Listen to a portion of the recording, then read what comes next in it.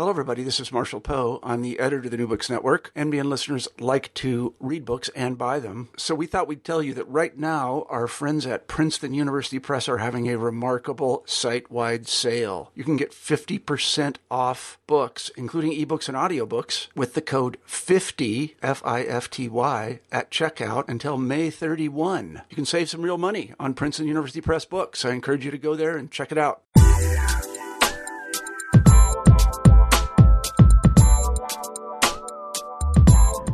Hi there, I'm Carla Nappi, and this is the New Books in Science, Technology, and Society podcast. Thank you so much for joining me today, and welcome to the channel. I just finished talking with James Roger Fleming about his new book, Inventing Atmospheric Science, Bjerknes, Rossby, Wexler, and the Foundations of Modern Meteorology. This came out with the MIT Press in 2016, and it's a fascinating book, and I'm going to open the podcast right now with a dramatic reading of something that you'll find on page 149 through 151. This is the theme song of the 6th Weather Radar Conference, performed for the first and perhaps for the last time in Cambridge, Massachusetts in 1957. So the melody's unknown, so I'm not going to try to sing it, but here we go. More data, right now and not later. Our storms are distressing, our problems are pressing. We can brook no delay for theorists to play. Let us repair to the principle sublime, measure everything everywhere all the time. For data are solid, though dull and though stolid. Consider their aptness, their matter-of-factness. Theory is confusion, a snare and delusion, a dastardly dare, a culpable crime. Measure everything everywhere all the time. No need to be weary of the mysteries of theory. We have only to look at the data we took, immediately inspired, grasp the answers required. What are so rare as reason and rhyme? Measure everything everywhere all the time.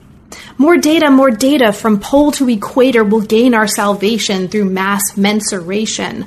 Thence flows our might, our sweetness, our light, our spirits full fair, our souls sublime. Measure everything everywhere all the time. Here's the conclusion. And it shall come to pass, even in our days, that ignorance shall vanish and doubt disappear. Then shall men survey with tranquil gaze the ordered elements shorn of all fear. Thus to omniscience shall we climb, measuring everything, everywhere, all the time. Great stuff. I'm showing you this, or I'm starting with this, as a way to bring you into one of the things that I really love about this book, which is a history of the invention of atmospheric science, modern meteorology, in the first 60 years-ish of the 20th century, and that is, it's a really fun story. So not only does Jim take us into some major transformations and germinal periods and points in the history of understanding the atmosphere, the oceans, the technologies and mathematics and other kind of ways of working that contributed to the invention of modern atmospheric science, but also there's some great very humanizing and humanistic details to this story. You are going to find love letters in this book. You'll find, as I just mentioned, song lyrics in this book. You'll find some really interesting accounts of some fascinating people, in addition to finding some really, really important aspects of the history of meteorology that come from, as you'll hear us talking about, the work that Jim did with new and previously really kind of underused archival sources. So with that, I'll let you get right to it. This is definitely a book for anybody interested in the history of modern science, the history of weather, the history of climate science, the history of the atmosphere, and really just the history, any history told as a really good story. So thank you for listening. I hope you enjoy. Thanks for your support of the channel. And here we go. I'm here today with James Roger Fleming to talk about his new book, Inventing Atmospheric Science. Welcome to the New Books in STS podcast, Jim, and thanks so much both for writing a really, really interesting book and also for making time to talk with me about it today. Welcome. Well, thanks for having me, Carla. It's a great pleasure. Of course. So, Jim, let's start as is with the traditional question for the podcast, and that is, let's start about talking a little bit about how you came to this field. So what brought you to the history of science as an academic field, and what brought you specifically to a focus on the history of meteorology and climate science? It's a great question. I think the answer is some childhood experiences with the drama and the power of the sky and the air. And I studied astronomy and atmospheric science through the master's degree level and was pretty much thinking about a career in meteorology, research meteorology. But I had a couple pretty interesting events that happened to me. I was involved in a glider project for the National Center of Atmospheric Research, and we had a non-motorized glider flying into big cumulus clouds in Colorado, collecting data. We were trying very hard not to intervene in the clouds. We were slipping in without engines and slipping out at the end of the day and circling all day. And at the end of the evening, we'd go back to our quarters and we would have supper and we were talking. And one evening, the state police came and we thought, uh-oh, what's wrong now? They brought us out to the hangar, and someone had thrown a Molotov cocktail into the hangar, and it burned up one wing of the glider. Apparently, these were some locals who thought we had been engaged in cloud seeding, or colloquially, stealing their skywater. Oh my gosh! My memory of that period is watching the glider getting winched back up on the flatbed truck and driving back to Boulder. And that was the end of the project. And it revealed to me the passion and the violence that was surrounding that whole issue concerning weather modification at the time. So I joined another project. I was sort of trained in high-altitude aviation and observation. And at the University of Washington, I was flying a World War II era surplus bomber equipped with sort of cloud physics equipment.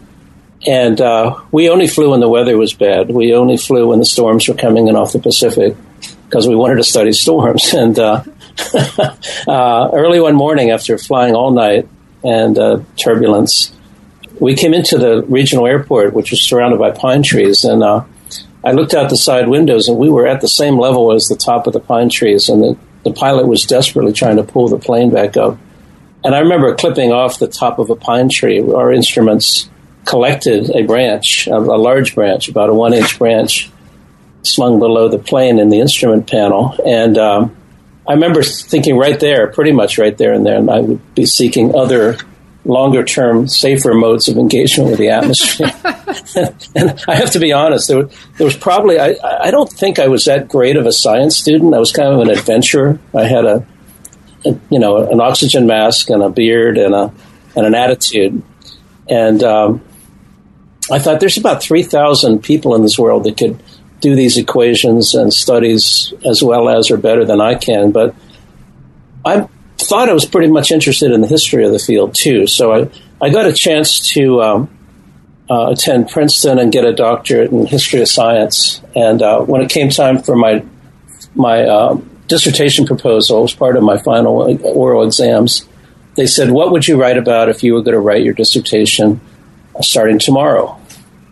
And I made up an answer about the history of meteorology in America using a methodology. One of my professors was Robert Darnton, and he had written a book about the French Revolution called The Great Cat Massacre. Mm-hmm. And he had gone back into the past and found himself lost in the archives and didn't understand why the French peasants were massacring cats and putting them on trial. And it turned out they were working out their frustrations about the French royalty. But he wrote this great book, and I thought about it, and I thought, I'm going to go back into the meteorology that I know before 1800, in the 18th century and before, and try to get lost, and then I'm going to work my way forward. And I still have that written answer to my generals. And by God, I've written 5 books, and I've edited about 20 other ones, and I followed that path. I'm actually working my way closer and closer into the 20th century. This is one of my big excursions into the 20th century in this book. And so it was just a way of staying engaged with the atmosphere, with air, with klima, with everything atmospheric possible, and being able to do that in a mode that doesn't require me to skip breakfast and fly in storms all day long. So that's my path. Some of us still skip breakfast. I had to. Storms of other sorts, right? Didn't have a choice. So the main storyline of the book that we're talking about today, this is Inventing Atmospheric Science, follows three men who worked at the Center of Meteorological Research in roughly the first half, like the first 60 years or so of the 20th century. And this is Wilhelm Bjerknes, Carl Gustav Rossby, and Harry Wechsler. So how did you come to this project, Jim, and how did you come to a decision to focus this book-length project on these three main figures? And I'll also mention that one of the things I think we'll talk about is the fact that this isn't necessarily, and you're very explicit about this at the end of the book, a history of three individual geniuses, right? These are sort of 3 points around whom and through whom teams and collaborations emerged and institutions emerged. But these are three touchstones. So what brought you to this focus in these three figures? It's a great question.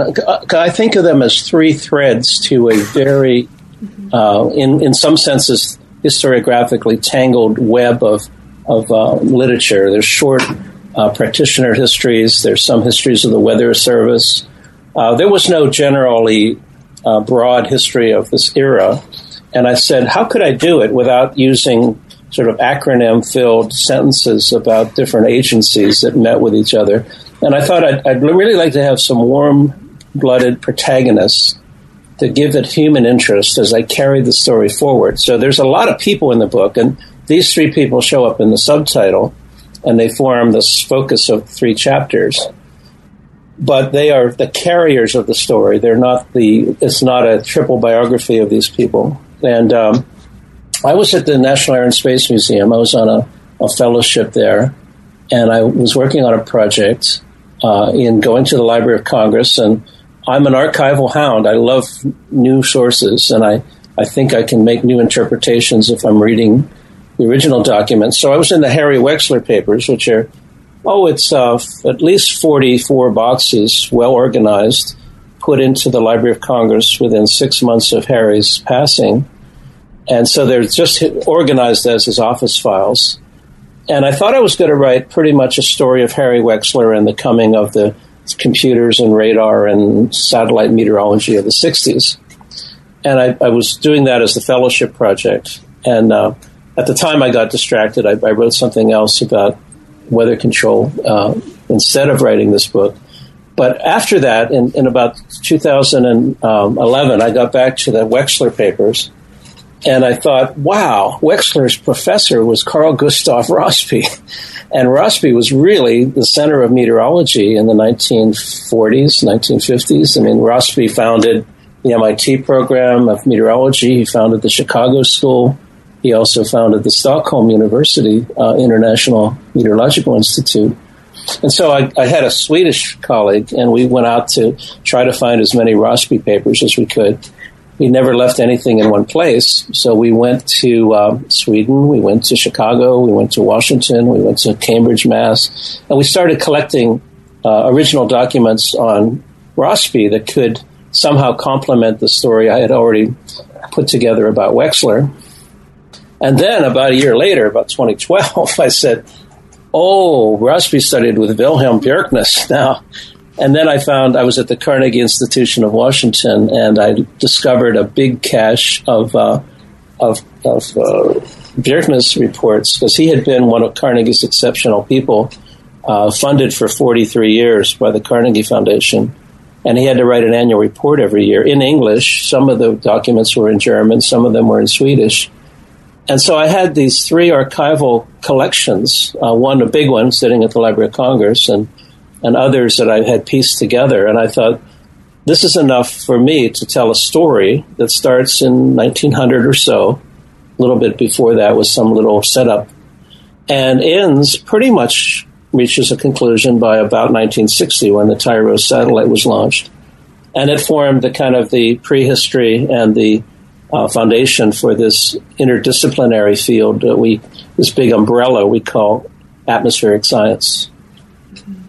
Thank you so much. Now, you talk early on in the book about the fact, and you come back to this at the end, that much of the book is based on newly uncovered archival sources that you've just talked with us, I think, very generously about, right? So you talk a little bit throughout the book about the kinds of insights and the kind of, not just information, but ways of thinking about and writing histories of this period and these people that this allows you to do. And one of the really exciting things, I think, that comes out of this is that these sources allow you to tell stories about people and about institutions and moments that have previously been ignored or largely been ignored. So one of the things that comes up pretty early on is the importance of these sources in helping you to uncover the significance of scientists whose roles were previously not appreciated. And we'll talk about one of them. This is Anne Louise Beck. Right? I knew it. Of course. She's really special. She is, and she'll come up. I think we'll talk about her in the context of talking about Björknes, right, sort of toward the end of that. Now, this is a book, as you say early on, about the future, and this is a quotation from the second page of the book. It's a book about the future, the historical future, as three interconnected generations of atmospheric researchers experienced it and envisioned it in the first part of the 20th century. So we've talked a little bit about this. Now, this sounds big, and in fact, you call the project of the book Big Picture History. So as we kind of dive in now to the chapters and kind of provide a foundation from which to do that, can you talk a little bit about this approach and the significance of it? What is a big picture history approach for you, and why is it such a good way of getting at the story that you wanted to tell in this book? Well, I do get to that on page 3, right after that. Because that's right. But in case listeners haven't had a chance, right, to read it, I figured this is a good way of translating that. For I hope they do, and I'll send them PDF excerpts if they write to me. I am a little bit concerned. I don't want to distract from the book, but I'm a little concerned about this field called big history that goes from the Big Bang to Samuel Gompers and tries to put everything into a grand narrative of everything that happened. You know, the Earth cooled, the dinosaurs lived, Exxon pumped the oil out, and now we have global warming, that kind of history. So I thought what I'd do is make a big picture history in which it has a frame. It has a good painting, I think, hanging in the museum or on your wall would have a frame that's equally significant for delineating what the picture is that we're looking at. And so my picture is very much framed around the lives of these people, the access to technologies that they were gaining, because the book's about technology, too. It's about inventing atmospheric science through the use of 3 technologies, the radio family, the aerospace family, and the nuclear tracers from about 1945. And so the big picture doesn't mean it's big history. It means it's large-scale, interdisciplinary, both science and technology, and it follows the key events in these people's lives and their associations. Mm-hmm. Great. Thank you so much. So let's actually start getting into these people and introducing them for our listeners. Okay. The second chapter focuses on, or at least takes as a jumping off point, Wilhelm Björknes, and he lived from 1862 to 1951, and he was a theoretical physicist. So there's lots about Björknes, right, that readers will find when they pick up a copy of the book and read this chapter. And we won't be able to go into too much detail, but we can at least hit some of the highlights. So he's in Stockholm in the 1890s, and in Stockholm he begins to apply the mathematics of electricity and magnetism to understand what the book calls dynamic meteorology and hydrodynamics. So I want to talk a little bit about his the way he was using and thinking about hydrodynamics here, because it seems pretty important. He has this circulation theorem, and this is a hydrodynamic theorem that's applied to understanding the mechanics of the atmosphere and the oceans. So since this seems to be such an important contribution he's making, for listeners, Jim, could you explain kind of roughly what is this theorem and what's the big deal here for what later, or for at least laying the foundation for a certain kind of meteorological science? Okay. Wow. What a big question, because my basic answer is hydrodynamics is really, really hard. Mm-hmm. It is the equations of motion and change that affect both the atmosphere and the ocean. Mm-hmm. And if you live on a planet with more sunlight near the equator and more ice near the poles, and it's rotating, you're going to have all kinds of things happening, like currents and storms and heat and momentum transfer going north. And to get a hold of that mathematically and as a physical theory, Bjerknes was pretty much there at the beginning of the invention of the mathematical formalisms that led to this geophysical fluid dynamics or hydrodynamics. He was not a failed physicist. There's other studies of him. People have written about him, mostly focusing on the Norwegian school of fronts and air masses. But the essence of Bjerknes was he was a dynamic meteorologist, not a failed physicist. Mm-hmm. And I had a professor, I studied geophysical hydrodynamics. And that's back to my earlier answer, that's one of the things I really did not understand. But my professor would write a board full of equations during the hour. And then near the end of the period, he would start erasing terms from the right-hand side. He said, well, if you deal with an ideal fluid, or if you're in the upper atmosphere, you really don't need to put in friction. You really don't need to put in the water vapor term. You really don't need to put the heating term in. Mm-hmm. Oh, and by the way, we could treat this sort of as a flat plane circulation rather than a sphere. And then you end up with this little nugget of an equation that you can start to try to solve. And I thought, wow, I sort of understood that by writing this book. Mm-hmm. I wrote this book by going back through the ancestry of the book, and Bernard Horowitz actually shows up in the book, in the middle of the book, as one of Rossby's colleagues. And so this was my professor, and so I'm sort of writing autobiographically, not explicitly that I did this or I did that, but I really did study this stuff. I didn't get it the first time, and I think I'm getting it through history. This is really profound. It's like taking Maxwell's equations for light and electromagnetic propagation, mm-hmm. and using those sort of functionalities to describe and not just describe in a narrative way, but actually write the equations for the atmosphere's motion. So it's hard and it's very profound. And I think you mentioned actually two things that I would highlight as being really significant here, at least in my experience as a reader. I mean, the first thing perhaps is whether or not we feel like as readers or as writers we fully understand these equations. It's something that we take for granted now to think about, right, the oceans and the atmosphere in terms of circulation or perhaps in terms of fluids. And this wasn't at all something that was taken for granted or able to be taken for granted at this period. So it's really interesting to see that way of working with these spaces coming into the picture. And also, and I think importantly, this is not a story about failure, right? Mm-hmm. I think those are two things to really highlight here. That's right. And you mentioned the circulation theorem. The atmosphere is never at rest. It is always moving. You see, we tend to, well, two things. You say, those equations, they belong in the meteorology department. Let those people do it, and they'll put it into their models. Well, when we think of the atmosphere, we don't tend to think about all these waves and dynamics. And if you just look at the atmosphere, you're going to see incredible interactions of waves at all different wavelengths and all different visibilities. And so I actually go out on what I call cloud safaris. I'm on one right now because I can look out the picture window. And I think about what's going on that made these clouds look the way they do now. And the fact that we can see the waves sometimes is because of that condensation. And then you start thinking, sort of like John Nash and his beautiful mind equations, you start thinking, what are the forces and interactions that are causing this to happen? And that's kind of like, there's no equations in the book. The book comes with no equations. Mm-hmm. But it comes with that sense of awe and mystery and grandeur, I guess you could call it, of being involved, sort of embedded in this really wonderful set of fluids we call oceans and atmospheres. That's right. And so in the context of working in these terms, Bjerknes is doing all kinds of interesting kind of epistemological things too. And I'll just kind of mention a couple of them.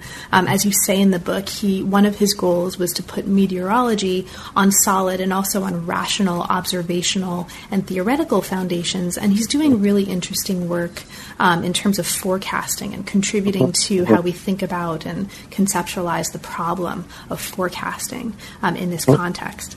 Now, other things that are happening, though, relate to something that you mentioned just a few minutes ago when you mentioned the fact that this is also a book that's about the history of technology. Oh, yes. Right? And you mentioned sort of maybe 3 touchstones that we can link to in the 3 chapters about these 3 figures, right?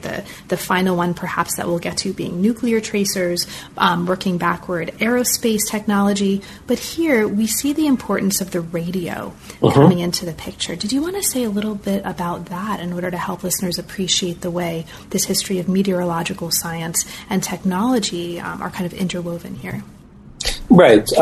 If you go to approximately 1900, this is when Marconi spanned the Atlantic with wireless, and it was a very big deal. Bjerknes, the chapter 2 protagonist, he actually studied with Heinrich Hertz, and he was profoundly informed on how to make a sort of a wireless radio. He was a physicist, as we said, and he knew this electromagnetic theory, and he brought that and the technology of communications into his work. And wireless, and then eventually miniaturized radio in the 1930s, this so-called, on the cover, there's a radio balloon being launched. It's a great image. It is actually the central technology of what became remote sensing. We wouldn't have a space age without the miniaturized radio and the ability to communicate over great distances like that. So the helium balloon raises the radio package. It radios back to the receiver on the ground. And meteorologists by 1930, they had to have electronics training as well as forecasting training. The balloon will reach the stratosphere. It'll fly in any weather without risking the life of a pilot, and it'll go straight up. So it's a wonderful sort of sounding device that opens up the atmosphere to new levels. And radio. The 20th century is the electromagnetic century. We knew there were radio waves around earlier, but we actually began to use them for research and communication in the 20th century. So he eventually makes his way to Bergen, where his son and others, under his leadership and guidance, establish a bunch of really important ideas, right? And then, again, a foundation for moving forward. But right. A number of really interesting people studied with him, and one of them is the scientist that I mentioned a little bit earlier, and you said, oh, of course, we have to talk about her. And of course we do. This is Anne Louise Beck. Right. So because, again, this is one of the figures who seems to be really important to this study insofar as it helps us appreciate, among other things, the contributions of new archival sources, can you say a little bit about the importance of Anne Louise Beck to the story? Right. This was a discovery. I was in the Bjerknes letters in Oslo, and there was this letter, really just a few of them, from this lady, UC Berkeley honors graduate, 1918. She won a Scandinavian American Fellowship and went to Bergen, Norway, to study with Bjerknes. And she helped him. She did the English editing on his most important paper on the circulation theorem. And then she was fully informed on the new methods of fronts and air masses. So she was a one-year fellowship, and she was a very bright student. And she came back to the U.S. Weather Bureau and brought these Bergen methods to their attention. And she didn't even hit a glass ceiling. She hit a tin or a steel ceiling. They weren't receptive. They said, no, we can't accept, this theory. What good comes, from a small Norwegian country like Norway? Why don't you do something else? And she ended up at Santa Rosa Junior College. I call her sort of the female Rossby because she had the same, or I actually call Rossby the male Anne Beck because Beck had the same training as the next fellow Rossby, but she never got to the acknowledgments that he had. She brought her analysis to the U.S. weather maps. I have maps. I have the whole month of January 1921, analyzed by Beck's Norwegian analysis techniques. And it shows fronts and storms, and you could almost think it's like weather.com, the way she's sketching these things out.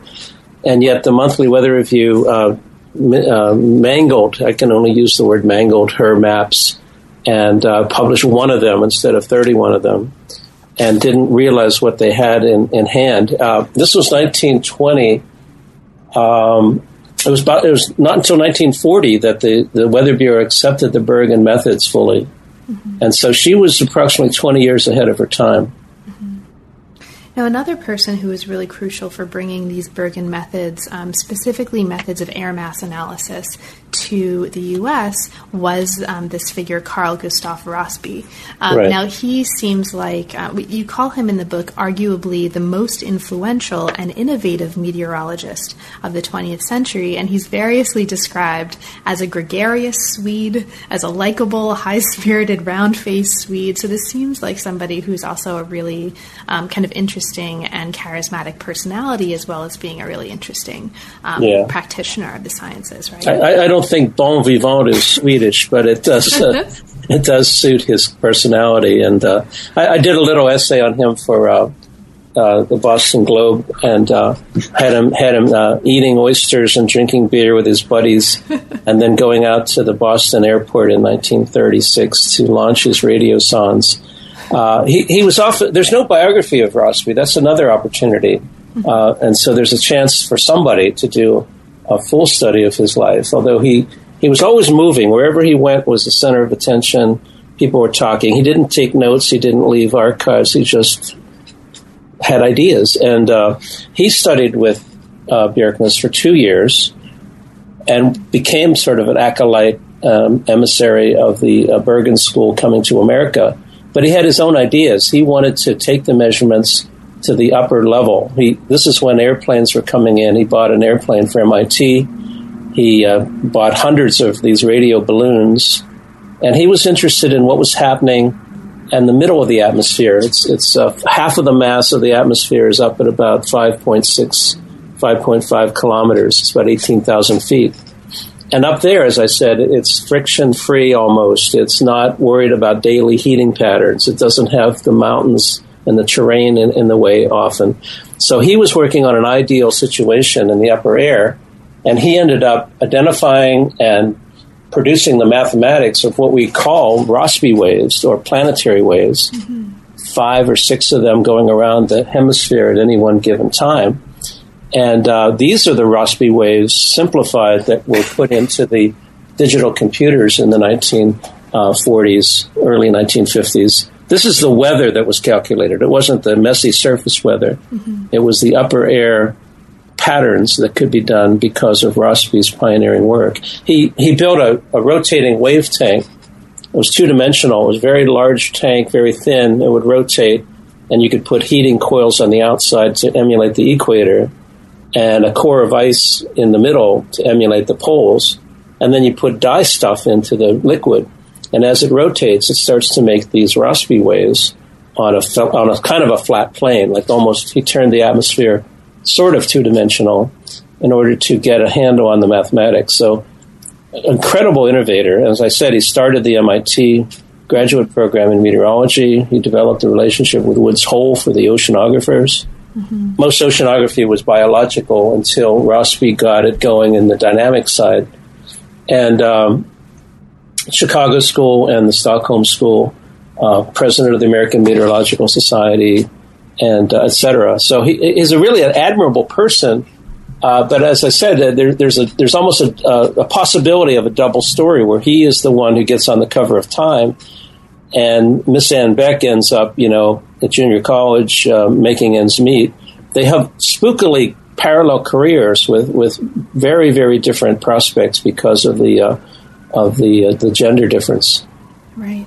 Now you mentioned, I just want to mention a couple of things for listeners. You mentioned that he had developed or helped develop the technology of the radiosonde. So this is a kind of weather balloon, right? For listeners who may not be familiar with that vocabulary, but also I just wanted to flag here the fact that you mentioned that he did build the first graduate program in meteorology at MIT. And I want to flag that because MIT becomes a really important part of this story, right? We learn a lot institutionally about what's happening in that program.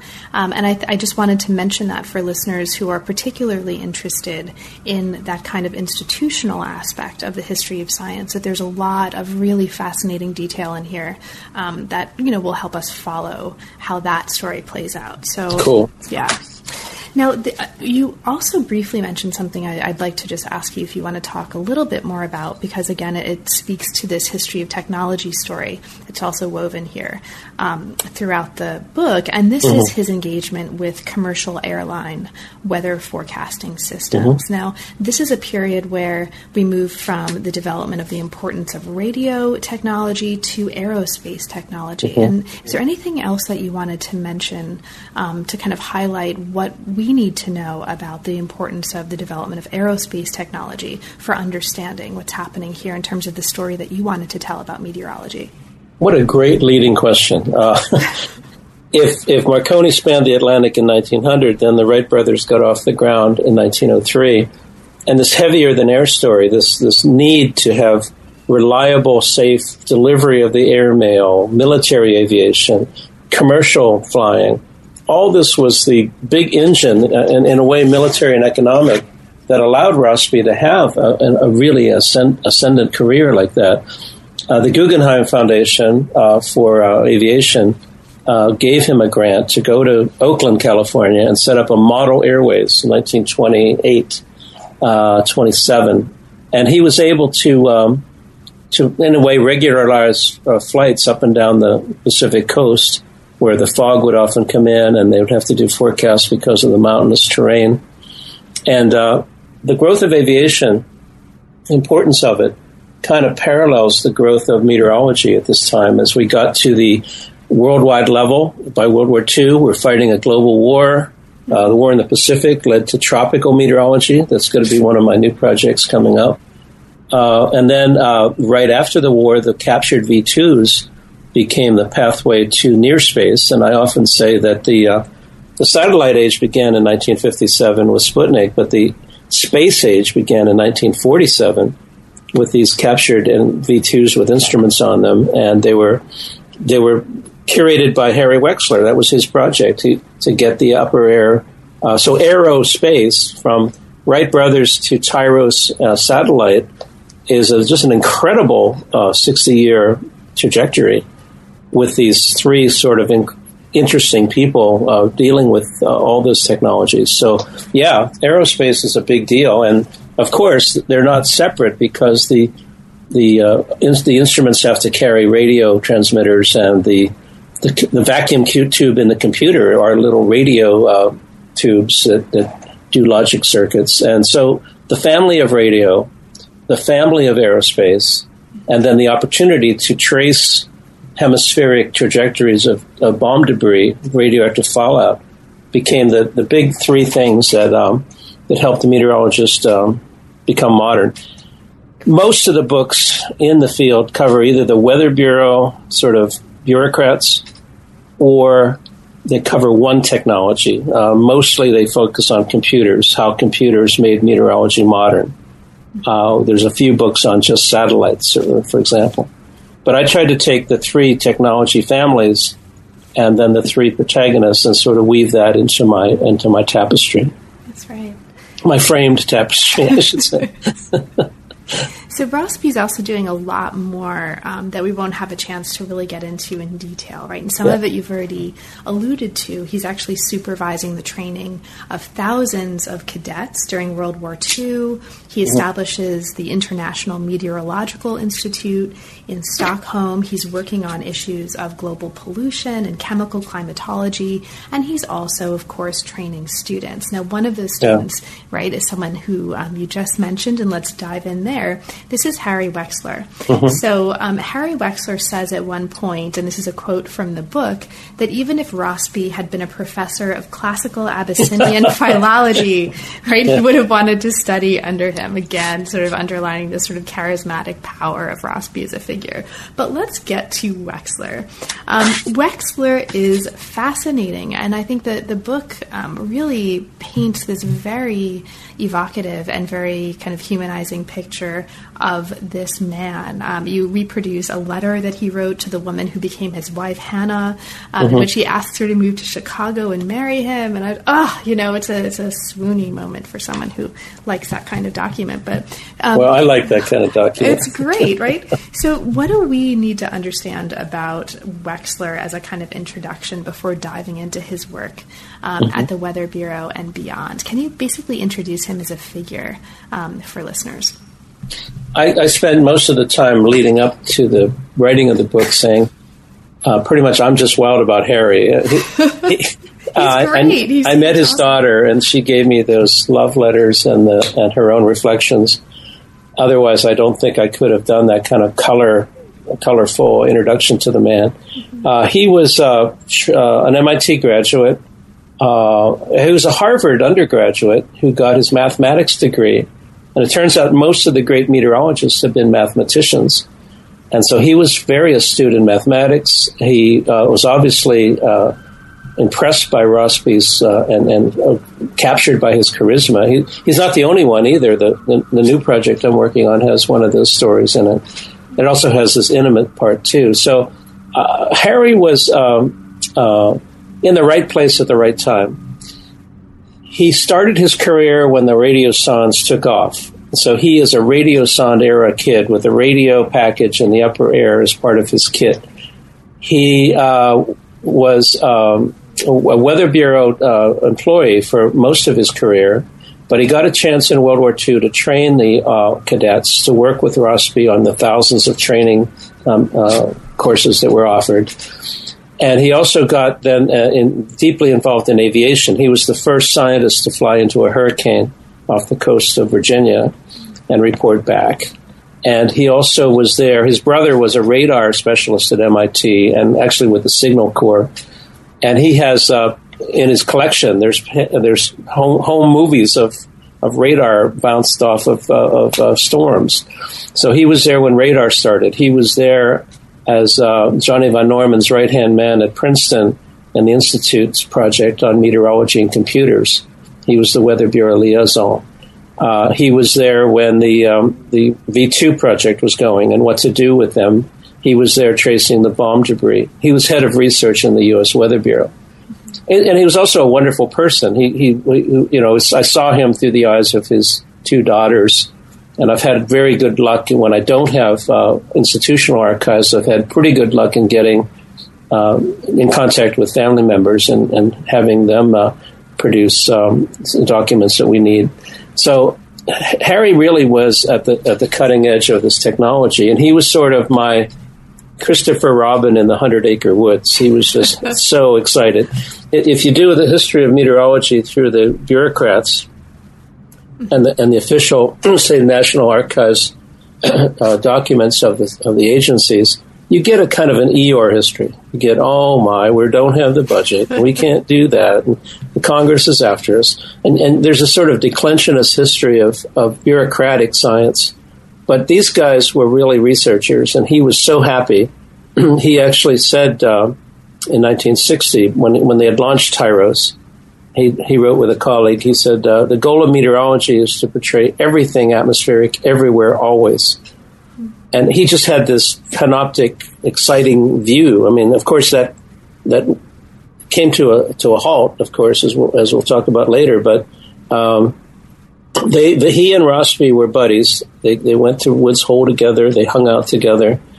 And Rossby was also, he wasn't the head of research like that, but he said, technology is cutting this Gordian knot of intractable equations instead of untying it. And they really felt that with the new age of technologies, these are things we still have. We still have radar. We still have satellites. We still have computers. They're bigger. They're faster. They're more sophisticated. But the question right now for atmospheric scientists is what's next? You guys didn't invent these things. You didn't invent radio. You didn't invent rockets, but immediately jumped on them to use them for your study purposes. Mm-hmm. And what's next? We have all these technologies now. We sort of wither atmospheric science past 1960. Mm-hmm. Now, we're going to get to the impact of atomic bombs, right, and the technology of nuclear tracers in a moment. But just as a kind of brief segue, I want to just spend a couple minutes or a couple moments, as it were, to just follow up a little bit on something that you just said. So you mentioned that when you didn't have institutional sources, you were lucky enough to have, to be able to contact family members and get sources that way. So for the listener right now who hears you say that and thinks, wow, that's a great idea, I'd like to do that too. I have no idea how to do that. Was there anything that you did in your approach to contacting family members who were part of this story or who could help you tell this story that might not be obvious, but that was particularly helpful in your research that you'd want to share with listeners? Oh, yeah. The key message is you do it very, very carefully and diplomatically. Mm-hmm. I wrote many, many pages, and I had a whole proto-biography of Wexler sketched out before I really made any overtures to the family. Mm-hmm. I had done this with Guy Stewart Callender in a book called The Callender Effect. And I just had a minimum amount of information to write his book.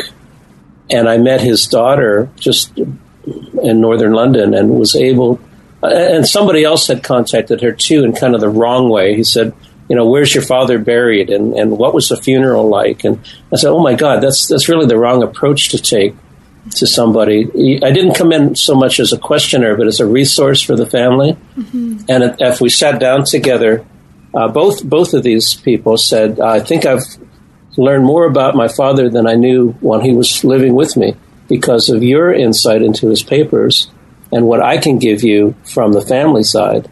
And so we formed sort of a collaboration, a mutual respect thing. I think that's really, really important. Otherwise, you end up possibly violating their trust. Thank you so much. Thank you. That's awesome. And I'm really, really glad that you mentioned that. Yeah. It's very, do your homework, come in with something to give, and do it very gingerly. I think that the spirit coming into any kind of collaboration in the spirit of generosity like that is a hugely important take home from this. And clearly, it also helped you produce a really fabulous book. So yay for generosity. Makes for a bigger extended family, too, when you have these people in your books and they like you and stuff. Exactly. So let's move from there to atom bombs as a natural progression, right? So Wexler joins the U.S. Weather Bureau at 23, and after the war rejoins it as the head of research. He works to incorporate, and you've mentioned some of these technologies already, right? Radar and rockets and digital computers and satellites and nuclear tracers as well into meteorological practice. And since this is kind of maybe the final, or at least the next nodal point in this history of technology that we've also been tracing, can you talk a little bit about the importance of the nuclear, and also specifically thinking about the impact of atom bombs on the weather in this period? Sure, and believe me, I will get there in the second paragraph, because there was a first nuclear age with radium and X-rays. And the atmospheric scientists of the 19-teens were really interested as to whether that might be the source of energy behind storms. So there kind of is a first nuclear age before 1945. But when the test was done at Alamogordo in the desert of New Mexico, Harry Wexler was in the Pentagon circle. He was actually still part of the World War II officer. And he was assigned to go study the effect of the bomb on the weather. So he has a paper on the pressure wave coming out and how far it got into different neighboring states based on the first blast that was ever done in 1945. From there, he developed what's called euphemistically a special projects office at the Weather Bureau. It was classified. It was still top secret. And he had all the clearances So he could be on the Atomic Energy Commission. He could sit in Pentagon circles, and he could represent the Cold War aspect of meteorology, which was, were the Russians detonating their bombs so that the fallout would come across the continental U.S.? Were they waiting for storms to pick up the pollution? They did a study of this, and in fact, they did the key study that showed about where and about when the Russians had detonated their first bomb in 1949. And so the Special Projects Group, again, were really quite excited and got involved in some, you could almost call them kind of space-age discussions about whether the Weather Bureau should have their own atomic weapons, whether bombs should be used to deflect hurricanes or to tear them apart when they were still young. If a satellite could find a young hurricane and an airplane could drop a bomb on it, maybe we could destroy the hurricane. And Harry was very level-headed and didn't go for that. There was also a theory that bombs and nuclear testing, and especially the Nevada tests, were causing the weather to be erratic and that we were changing the weather. It was very much like today's attitudes towards every extreme weather event must be caused by global warming. Well, in 1950, they thought that all of these droughts, tornadoes, excessive storms, they must be caused by atmospheric testing. And so Harry was assigned to get in under this topic and really take a look at it and do it through sort of a research point of view.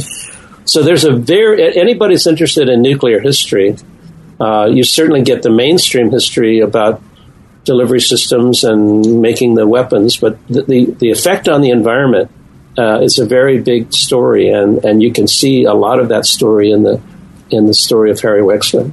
Great. So there's also kind of a lot of other stuff in this chapter that we won't have a chance again to get to. I mean, he works on air pollution in this really fascinating part of the story.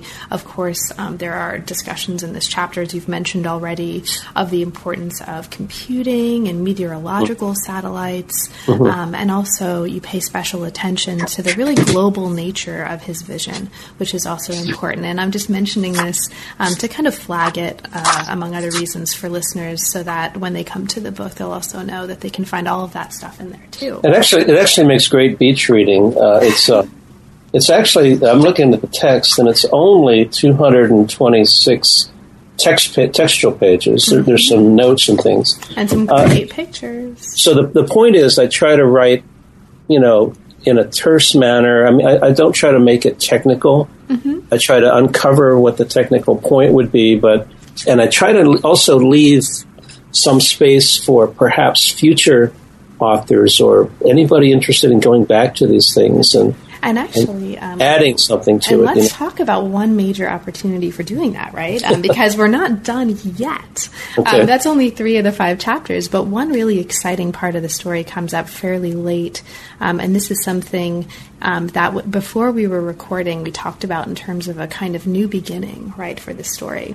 Right. Okay, so this is chapter 5, Atmospheric Science, and this is a chapter that charts the beginning in the early history of this very, very interdisciplinary field of atmospheric science. We see the emergence of sort of massive new funding, federal funding, new organizations, new international programs, and weather research in this chapter. There's a lot going on, and one of the most exciting things, at least for me, that's going on is we also have a new figure who enters the fray here. This is Edward N. Lorenz, who works here on limits to forecasting. And this becomes actually really significant for what becomes chaos theory. So can you take us very briefly into Lorenz's work and the significance of this for both the story that you're telling and perhaps for future stories to come? Yeah, yeah, sure. And again, I'll do it in the second paragraph, because Bjerknes had set up what I called a neo-Laplacian quest for a meteorological time machine. He wanted to have the equations and be able to at least predict the future of the weather. And Rossby thought we could do that for a longer time periods. There's a great big long-range forecasting project using these big planetary waves. And Wexler thought, well, we can see everything atmospheric everywhere always with our technologies, so maybe we can do that. And Lorenz said, wait a minute, we're hitting a brick wall here. instead of using a large computer and a satellite, he used a very small computer and 3 equations on his desktop at MIT, brought this paper to Tokyo to a big meeting in 1960, and he said, there are predictive limits to how much you could look into the future. No matter how good your technologies are, no matter how great your accurate measurements would be, accurate forecasts are never possible beyond a certain limit. And he identified it as about a 5-day, it's called the chaotic limit, in which small differences in initial conditions lead to very big differences in the final result.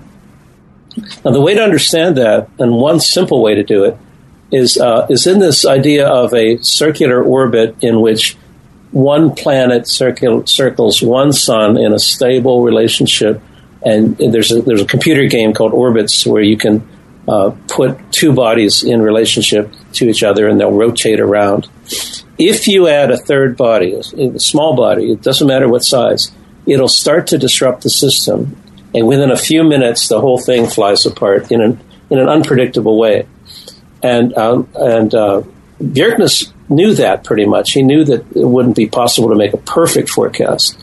But Lorenz brought it home in a big way, especially with a small computer and with the visualization of chaos, that no matter how sophisticated we were getting, there would be a nonlinear equations being sensitive to their dynamic interactions. And there's sort of the essence of chaos came about in 1960 at a conference on meteorology. Thank you so much. That's great. Super concise. Yeah, and we gave Ed an honorary degree here at Colby. He's a really good friend, a wonderful friend. Oh, great. Lots of stories about Ed Lorenz that we'll tell in the next podcast. Fabulous. So before we come to our conclusion, we'll come to the final chapter of the book. This is chapter 6, Final Thoughts. Okay. And super briefly, this closing chapter lists but also describes, among other things, some of what you take to be, or what you're offering us as at least some of the most important findings of the book. And we've talked about a whole bunch of them, right, or at least some of them. Atmospheric science is a team effort, not just about, kind of 3 lone geniuses. We've talked about the importance of new archival materials, right, allowing us to appreciate these often overlooked people or stories. Is there anything else, though, in particular that we haven't talked about in terms of one of the most important, or any of the most important findings of the book that you would like to kind of close with before we move to our conclusion for our conversation? Yeah. I think when we talked about Rossby's later life move to Sweden, he said a solved problem is a dead problem. I need to move on. So we moved on to chemical climatology and the relationship of things like acid rain and carbon dioxide to the environment. He's the one that turned meteorology towards atmospheric science as a much bigger field, bringing in computer programmers and mathematicians and chemists, and he helped to make it what it was in the 1950s in Sweden. His last student was Bert Bolin. Bert Bolin was the first director of the Intergovernmental Panel on Climate Change. So what you're seeing in terms of global change and interconnections of the planet and human activity, that stuff got its start with Rossby back in the 1940s in Sweden as a sequel to his more upper aerodynamic work. The other connection here is that Bert Bolin was the commentator on Ed Lorenz's paper in Tokyo in 1960. And so you have the future founder of the IPC, a Rossby student, talking to Ed Lorenz, the founder of Chaos, saying, well, Ed, is it really true that we have a chaotic limit, that we can't foresee the future? And I think the real take-home, the stunning message is that, yes, we cannot make a perfect forecast or even a very good forecast using what we know, or not just what we know, but we may never get to that point because of chaos. So atmospheric scientists are still dealing with that now. So, Jim, is there anything else now that we're kind of in our conclusion that we didn't have a chance to cover about the book or its significance or anything like that that you'd like to mention for listeners, and perhaps especially for listeners who haven't yet, but hopefully will soon, had a chance to become readers? Well, the idea here is that we are all now in this together. We're all. I'm an environmentalist in like a capital E way. I really think that we need to have this kind of information. We need to think about this stuff seriously. And a lot of us are sort of static in our understanding. We think about cause and effect. We think about pollution and its consequences. But the dynamic side of it, that sort of mysterious flowing of the atmosphere and the ocean and the currents and the El Niños and the dynamics of the poles and the tropics, I was trying to get that to come out a little bit better through writing the history and having an enjoyable way to take charting the course that leads to one of the most important families of science now, interdisciplinary science, interdisciplinary social issues, political issues, and that's the atmospheric issues. So, I mean, that's the real big motivation behind this, was to give you a sense of the contingency, the interplay of the technologies, and then that sort of brick wall of uncertainty that brings in the dynamic side of atmospheric science. And now that the book is out, and congratulations on the book. Oh, yeah, thanks. What are you working on now? What are you currently inspired by? Well, it starts with Anne Louise Beck and some of her colleagues. There are approximately 6 to 10 significantly theoretical women in meteorology prior to World War II, and I have a research associate, and we're chasing down some of their stories. And in 1943, a lady named Joanne Gerald Simpson gets a master's degree under Rossby at MIT, and she ends up with a 60-year career that ends at NASA in 2004, developing tropical meteorology. And she has this theory called hot tower convection, in which the cumulus clouds of the tropics end up as the spark plugs that are driving the whole circulation. She goes from no information about the Pacific, basically, except a few ships and military campaigns in Burma and things. And she goes from almost no information into these big field projects. She's a sailor, an aviatrix. She's an incredible nurturer of other women in meteorology. And so to make a long story short, she goes from almost no women in meteorology in 1943 to now 35% of the field being female. Mm-hmm. And they're being empowered in a way, sort of like the big convective clouds in the tropics. They're reaching through the whole atmosphere and doing their work. And she ends up as the final chief scientist of a tropical rainfall measuring mission satellite launched by NASA that gives her good coverage of the tropics. So it's an amazing trajectory, and I'm going to try to do that with the life of one person, Joanne Gerald Simpson, kind of woven as the main thread in this Women in Meteorology book, connected with the history of tropical meteorology in the late 20th century. So if there's any publishers out there listening, let me know. It's not a biography, by the way. It's a thread through all this material. Great. Her papers are at Radcliffe Institute at Harvard University, and her colleagues at NASA Goddard are just happy to give oral interviews and histories. And then we have all of her written materials and literature on women in science. So she lived through all these different waves of feminism, from almost none to now it's assumed that women would have a full chance at rewarding careers. Well, best of luck on that work, Jim, and thanks very much also for taking time away from that to talk to me about this book. It's really been a pleasure, and congratulations again. Thanks so much. Thank you, Carla. It was very nice to talk with you. You've been listening to New Books in Science, Technology, and Society. Thanks very, very much for joining us today, and we'll catch you next time.